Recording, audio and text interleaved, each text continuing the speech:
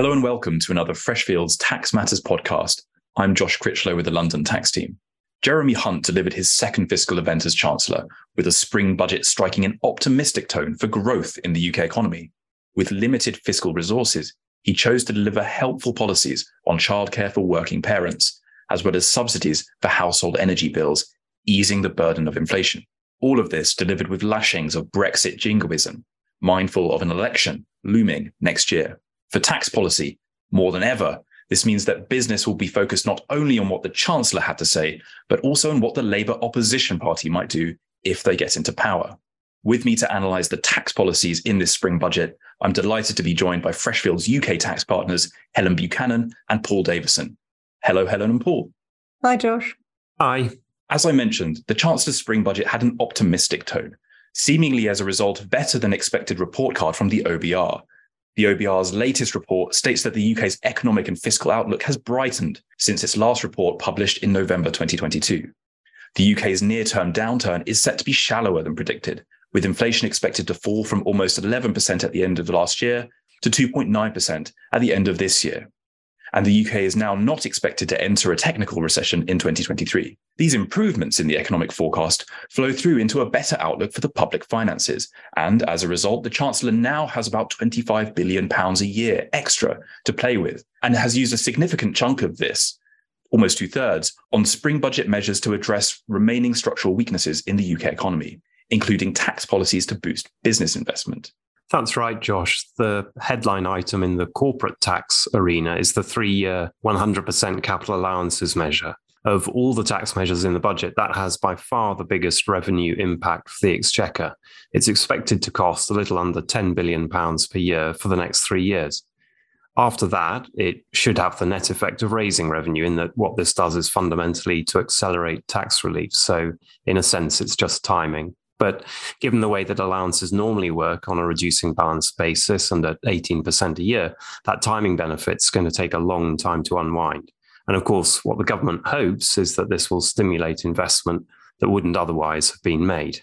Okay, so that sounds pretty significant, and the numbers were certainly large. But can we put this in context? Because, of course, we currently have a 130% super deduction regime that was introduced by Rishi Sunak when he was Chancellor in 2021. And that's running out on 31st March this year. Yes, that's right. And in fact, the two regimes are actually quite similar in their scope and effect.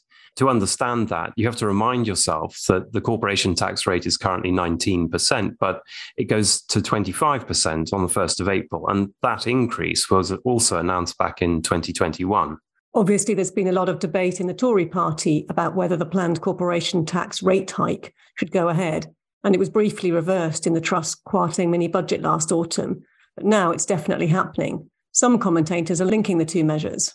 Yes, Helen, that might well be right. Though I would note the numbers don't quite match up, in that if you look back at the 2021 budget materials, the government was expecting to collect a lot more, 12, 16, 18 billion a year from the rate increase than it's now expecting to give away with the full expensing regime. Anyhow, the point I wanted to make was on the continuity between the super deduction and the new full expensing regime.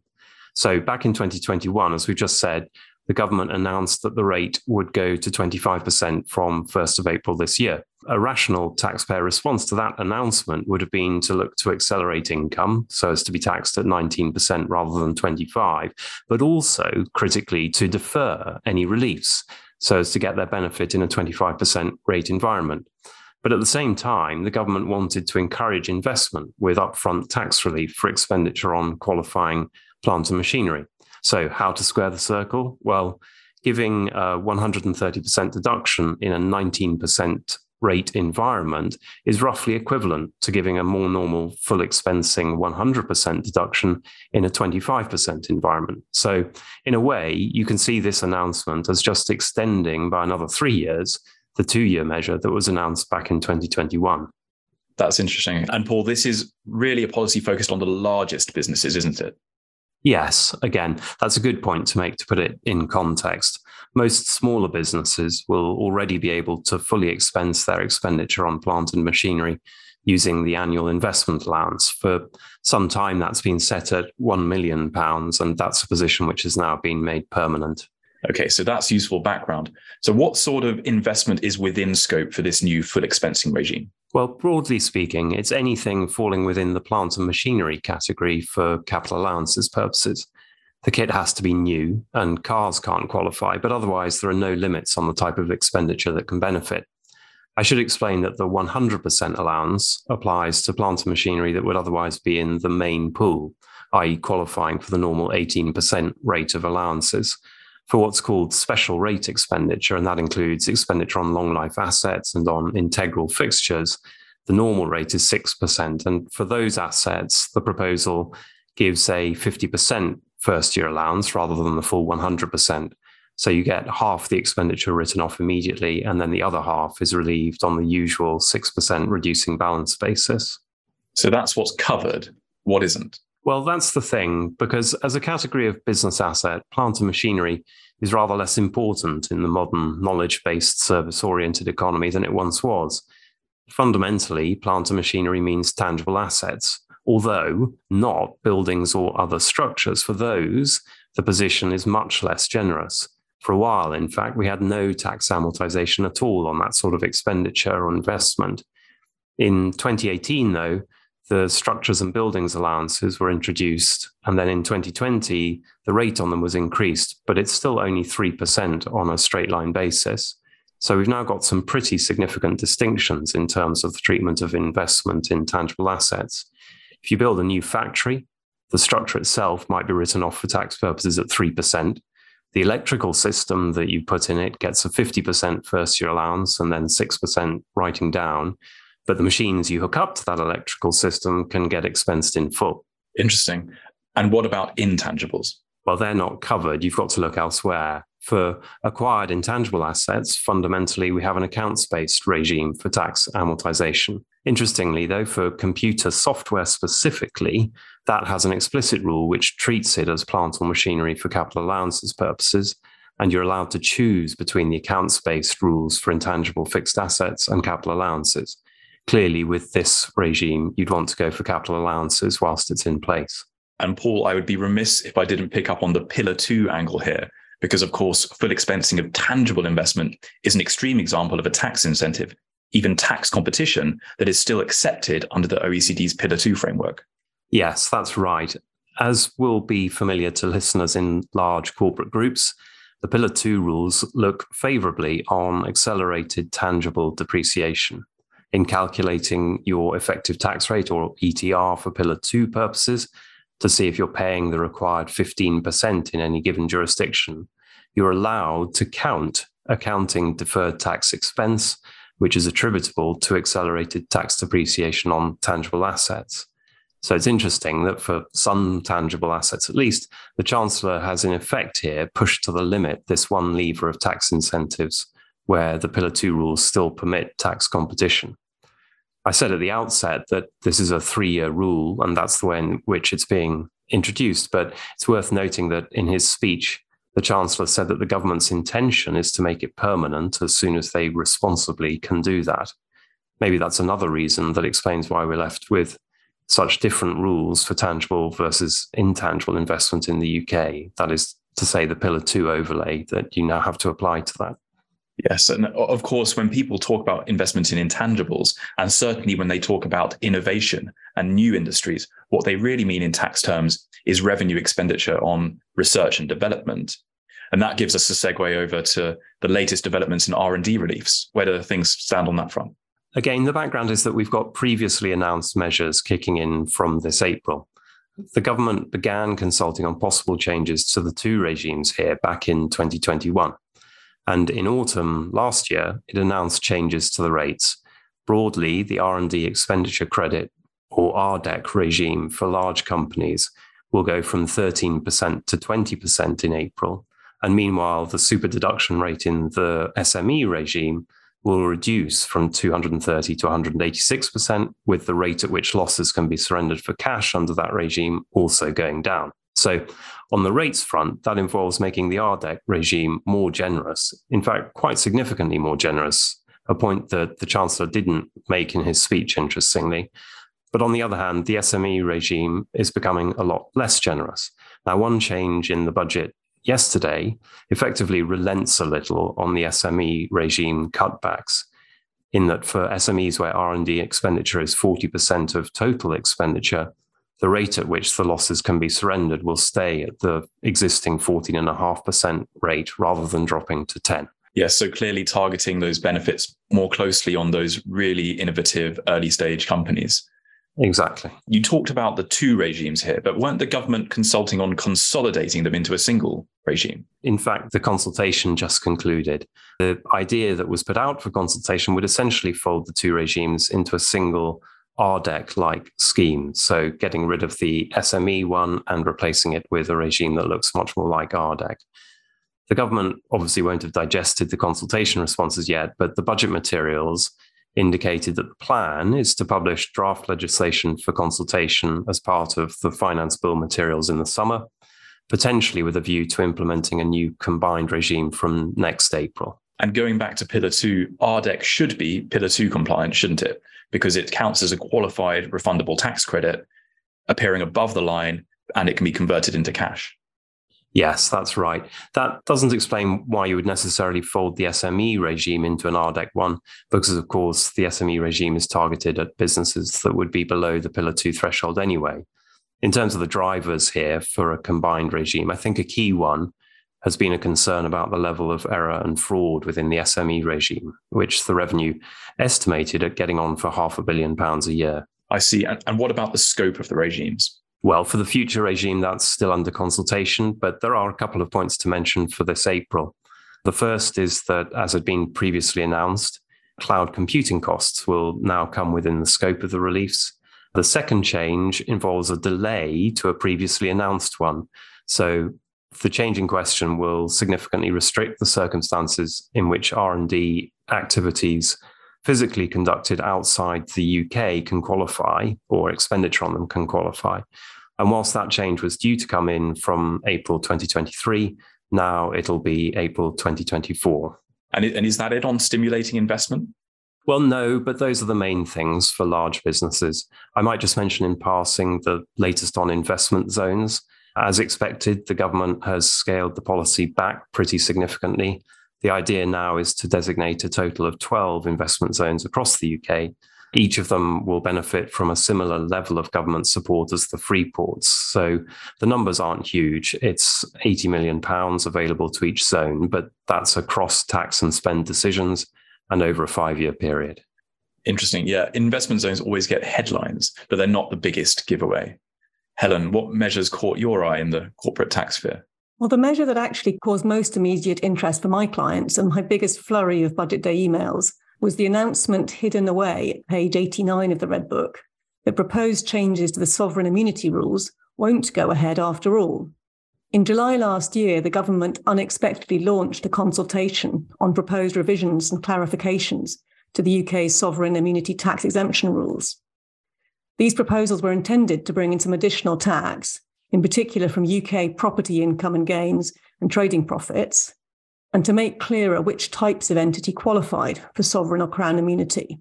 The thinking was that the UK rules were opaque and potentially more generous than equivalent rules in other countries.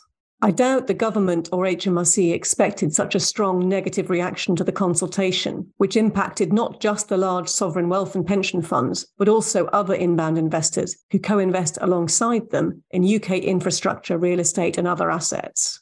Now, this isn't a category of investors that you want to spook because they have huge pools of capital and they're not tied to the UK, so they can just deploy it somewhere else. They should therefore be very pleased the government has listened to their concerns and decided that the risk-reward simply doesn't stack up. Hopefully, they'll take this as a sign that the UK remains open for business and will continue investing here. There are also some other examples where the UK seems to have been listening, both to business and to HMRC, about changes needed to make the business tax rules work better. A suite of changes have been announced, which can be put into this bucket, some of which, but not all of which, work in the taxpayer's favour. These include proposed amendments to various sets of rules whose common features are that they're best known by acronyms, they're hideously complicated, and they don't always work as intended. And we've discussed a few of these, but first off, there are numerous changes to the corporate interest restriction, or CIR rules. Now, these are all pretty techy, and most of them favour HMRC, but one that favours taxpayers is a change to the way these rules work in relation to long-dated equity notes up to 100 years, which I always thought was unnecessarily harsh. Yes, although what they've done is something of a half measure because it doesn't really fix the problem for fully perpetual notes, which still won't count towards a company's group ratio. That's right, but it's a step in the right direction. There are also some changes to the qualifying asset holding company rules. Now, most people call these quacks, but I've always called them quarks, which my Scottish cousins would say betrays my soft southern roots. Again, these changes are really techie and are mainly designed to make sure the rules work as HMRC always intended that they should, rather than being taxpayer friendly. One exception is a provision allowing quarks to elect to treat listed securities as unlisted so that they can meet the investment strategy condition. The quid pro quo is that the quark will be taxed on the dividend income. And there are a handful of tweaks that are proposed to the Real Estate Investment Trust, or REIT rules, which are mostly taxpayer friendly. One example we discussed is removing the requirement for a REIT to hold a minimum of 3 properties if it holds a single commercial property worth 20 million or more. And also on REITs, there is another amendment to the rules on deducting tax from property income dividends, so that a property income dividend paid to a partnership can now be paid partly gross and partly with tax withheld, depending on the status of partners. Yeah. And there's a separate change proposed on the genuine diversity of ownership, or GDO rules. Now, these apply for the purposes of the quark, the REIT, and the non-resident capital gains, or NRCG rules. I did tell you there was going to be a lot of acronyms.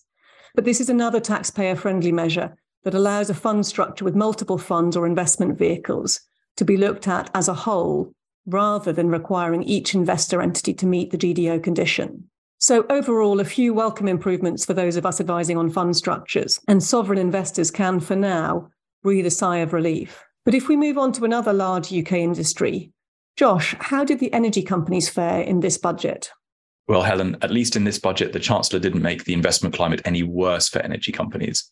There was even some good news with funding and incentives to support the energy transition. Firstly, for oil companies in the North Sea, it was confirmed that the government will go ahead with an enhanced investment allowance for decarbonisation expenditure. On carbon capture, usage and storage, there is going to be a clarification on the treatment of payments into decommissioning funds. And most significantly, up to £20 billion of funding to support CCUS projects will be made available, with a shortlist of the first projects to be announced later this month. On the clean energy side, the Chancellor announced a new vehicle called Great British Nuclear to co-fund nuclear power projects, including potentially small modular nuclear reactors.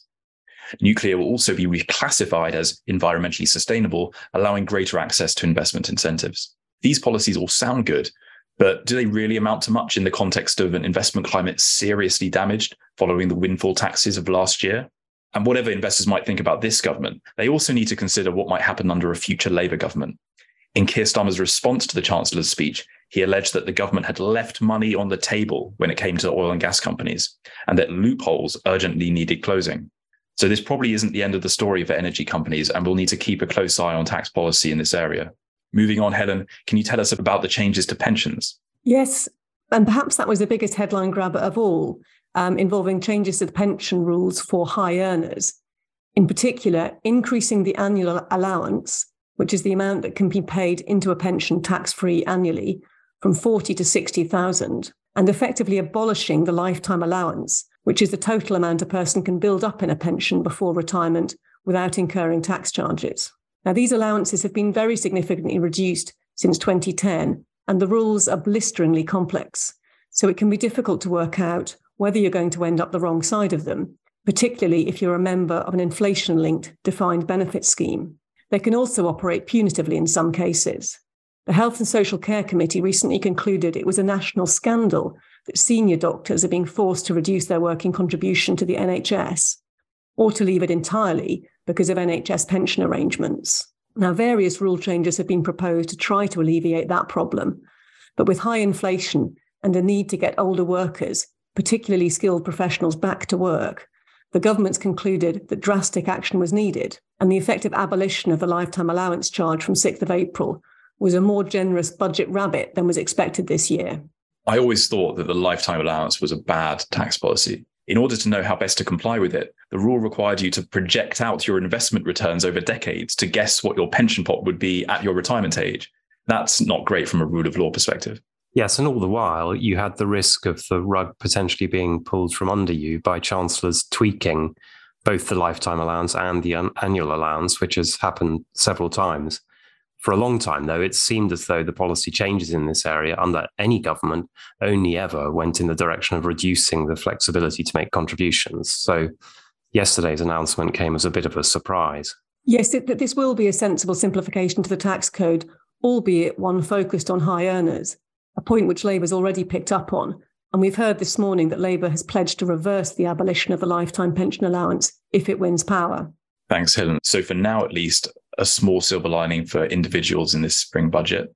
And we'll have the potential for more tax policy coming up when the draft spring finance bill is published next week on the 23rd of March, as well as later in the spring when we have been promised a tax administration and maintenance day. But for now, to sum it up, this budget will be defined for larger businesses by the new full expensing policy on tangible investment on plant and machinery, which really does feel like an important shift in UK tax policy, and potentially a policy we could start to see more of internationally now that Pillar 2 is gaining widespread adoption. Some investors, particularly sovereign immunes and energy companies, may breathe a sigh of relief that at least the Chancellor didn't make the investment climate any worse.